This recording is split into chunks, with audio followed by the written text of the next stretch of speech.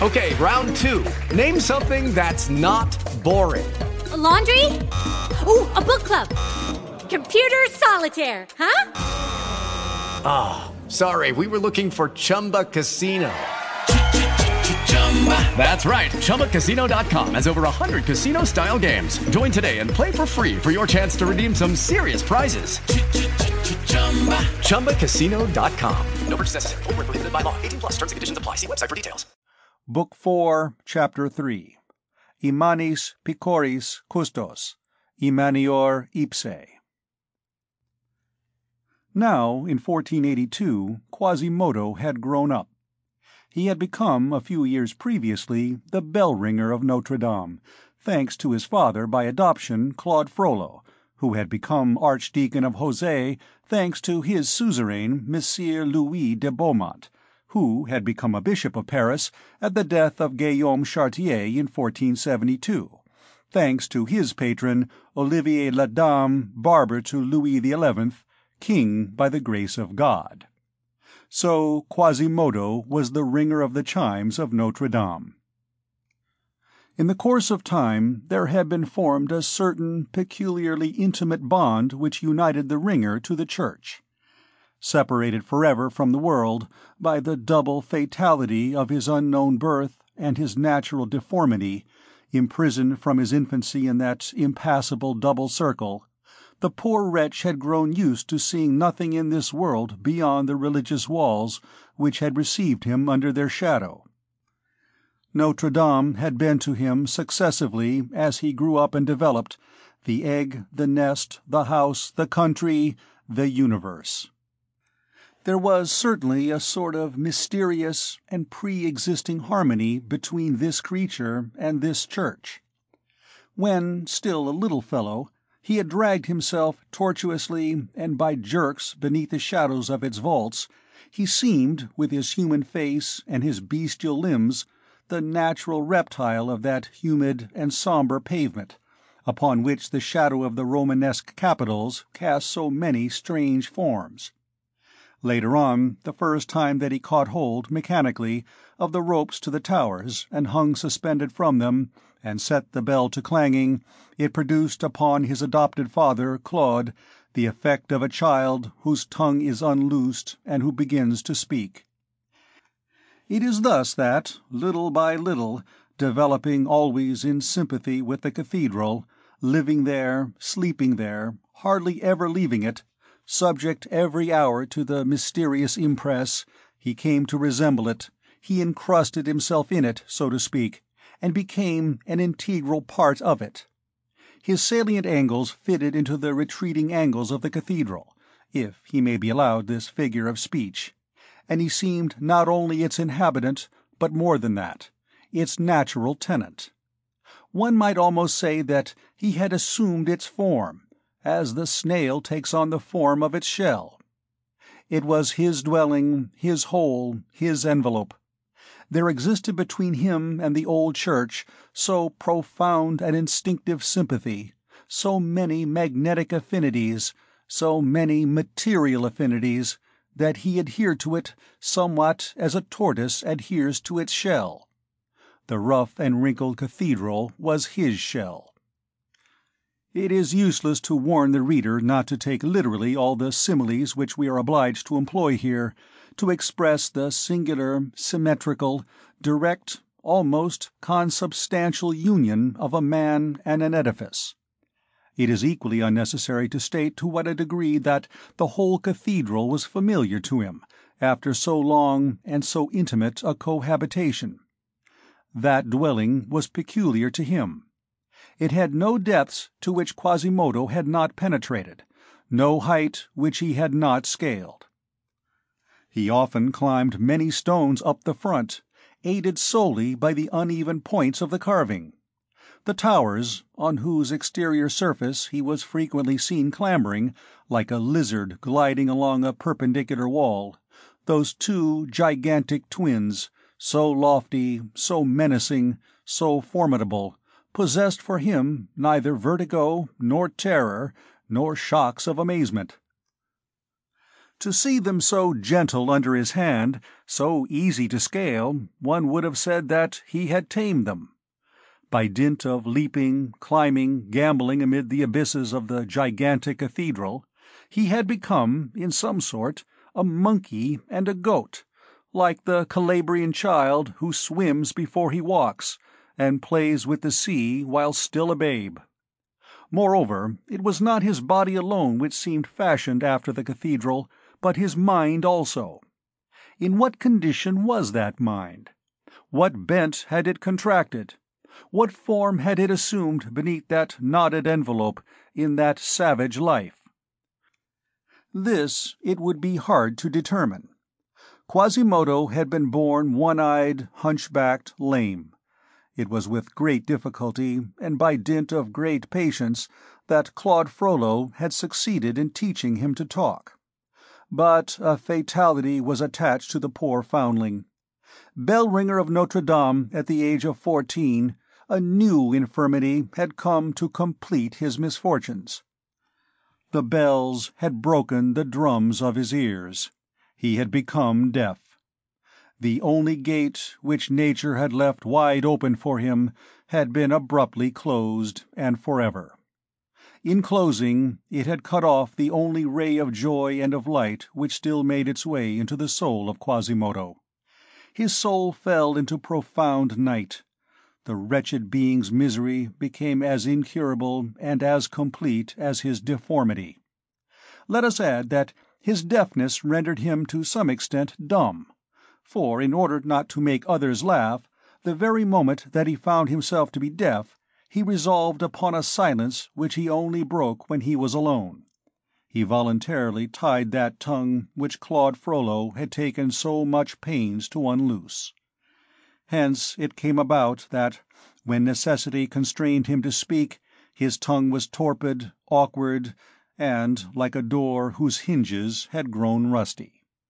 If now we were to try to penetrate to the soul of Quasimodo through that thick, hard rind, if we could sound the depths of that badly constructed organism, if it were granted to us to look with a torch behind those non-transparent organs, to explore the shadowy interior of that opaque creature, to elucidate his obscure corners, his absurd no-thoroughfares, and suddenly to cast a vivid light upon the soul enchained at the extremity of that cave, we should, no doubt, find the unhappy psyche in some poor, cramped, and rickety attitude, like those prisoners beneath the leads of Venice, who grew old bent double in a stone box which was both too low and too short for them. It is certain that the mind becomes atrophied in a defective body. Quasimodo was barely conscious of a soul cast in his own image, moving blindly within him. The impressions of objects underwent a considerable refraction before reaching his mind. His brain was a peculiar medium. The ideas which passed through it issued forth completely distorted. The reflection which resulted from this refraction was necessarily divergent and perverted.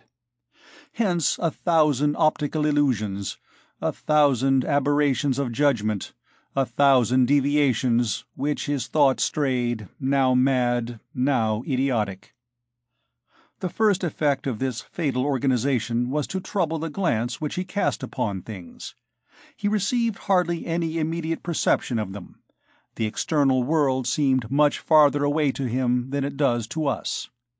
The second effect of his misfortune was to render him malicious.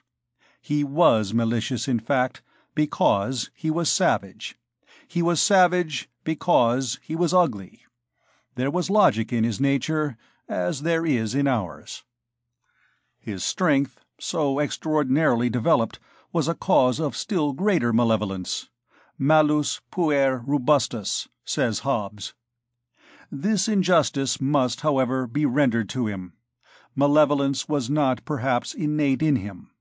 From his very first steps among men he had felt himself, later on he had seen himself, spewed out, blasted, rejected.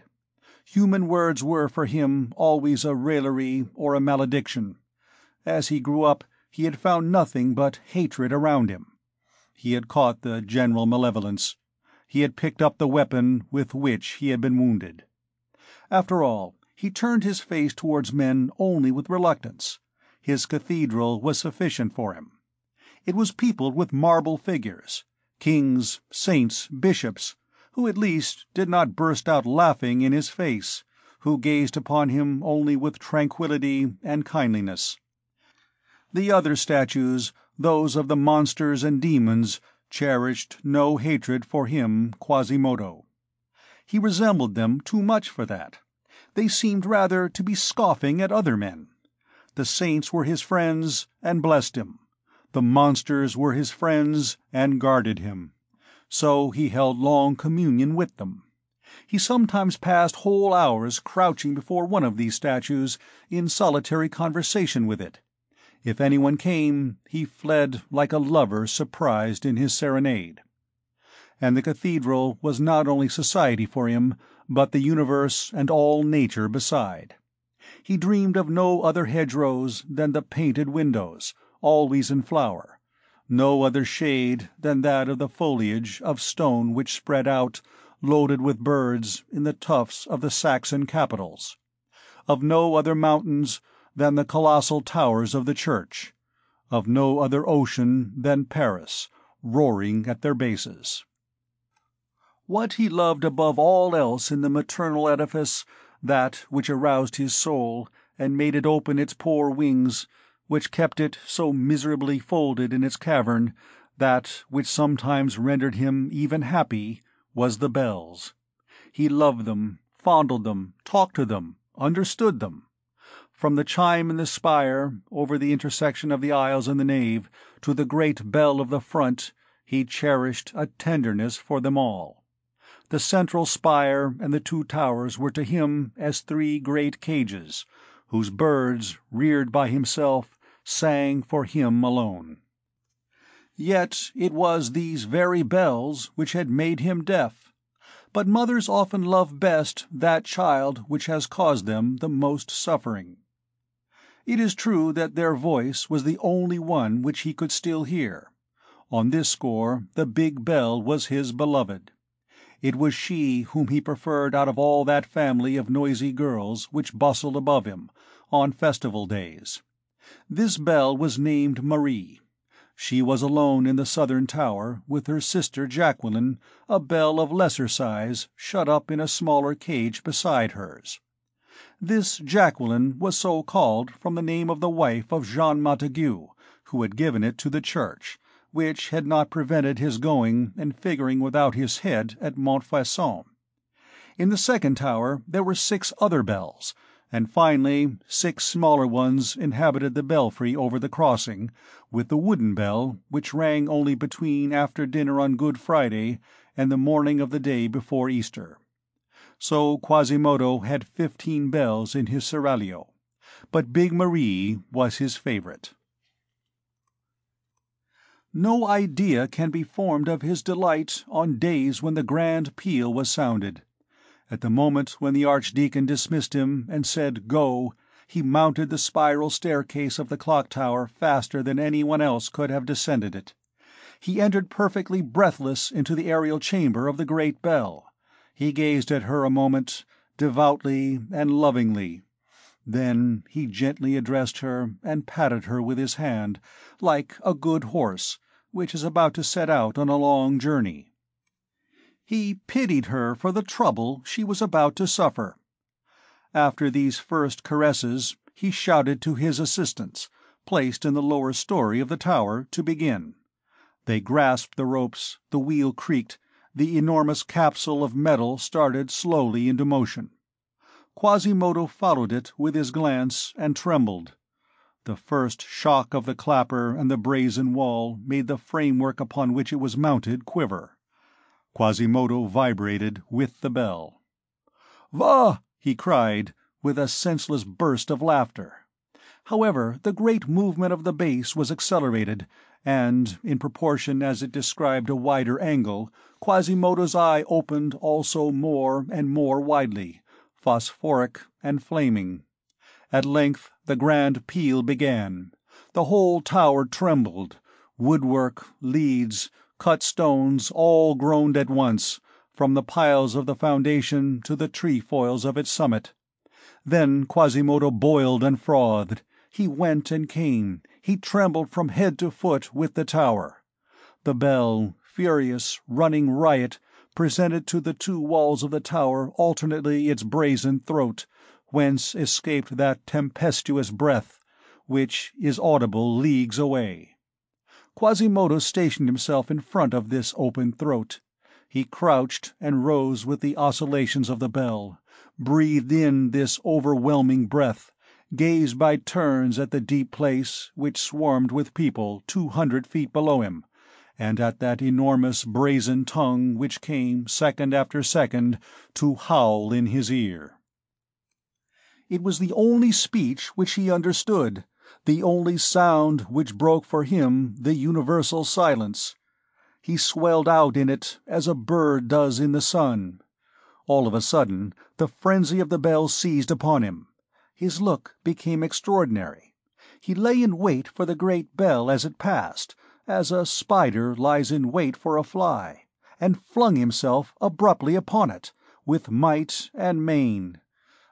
Then, suspended above the abyss, borne to and fro by the formidable swinging of the bell, he seized the brazen monster by the ear-laps, pressed it between both knees, spurred it on with his heels, and redoubled the fury of the peal with the whole shock and weight of his body.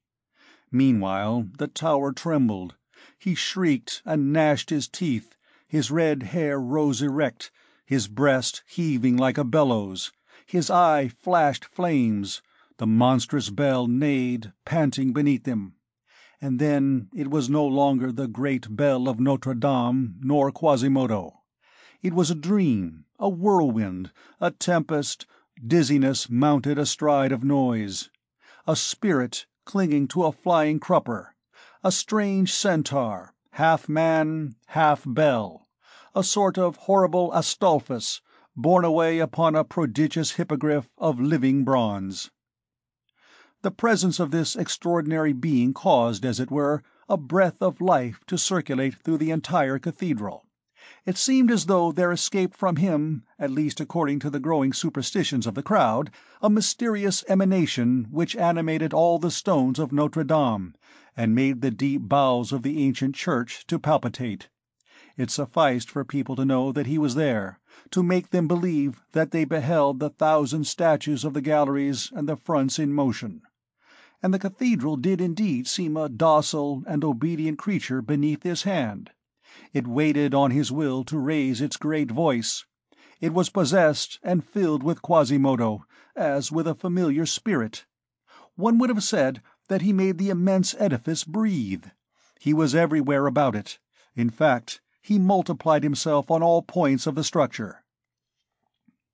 Now one perceived with affright at the very top of one of the towers a fantastic dwarf climbing, writhing, crawling on all fours, descending outside above the abyss, leaping from projection to projection, and going to ransack the belly of some sculptured Gorgon. It was Quasimodo dislodging the crows. Again, in some obscure corner of the church, one came in contact with a sort of living chimera, crouching and scowling. It was Quasimodo engaged in thought. Sometimes one caught sight, upon a bell tower, of an enormous head and a bundle of disordered limbs, swinging furiously at the end of a rope. It was Quasimodo ringing vespers or the Angelus. Often at night a hideous form was seen wandering along the frail balustrade of carved lacework which crowns the towers and borders of the circumference of the apse. Again it was the Hunchback of Notre Dame. Then, said the women of the neighborhood, the whole church took on something fantastic, supernatural, horrible. Eyes and mouths were open here and there. One heard the dogs, the monsters, and the gargoyles of stone, which keep watch night and day, with outstretched neck and open jaws, around the monstrous cathedral, barking.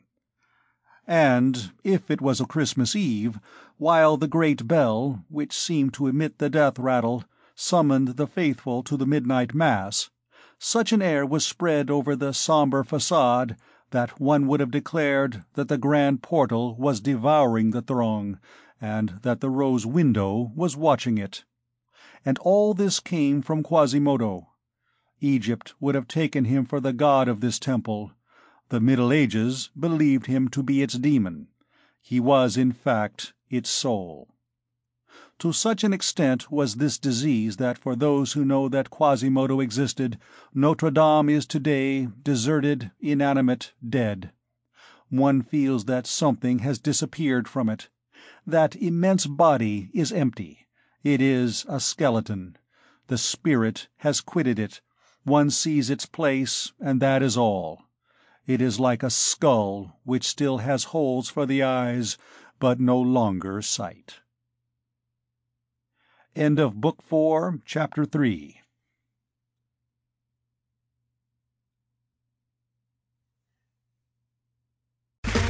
Okay, round 2. Name something that's not boring. A laundry? Ooh, a book club. Computer solitaire, huh? Ah, sorry, we were looking for Chumba Casino.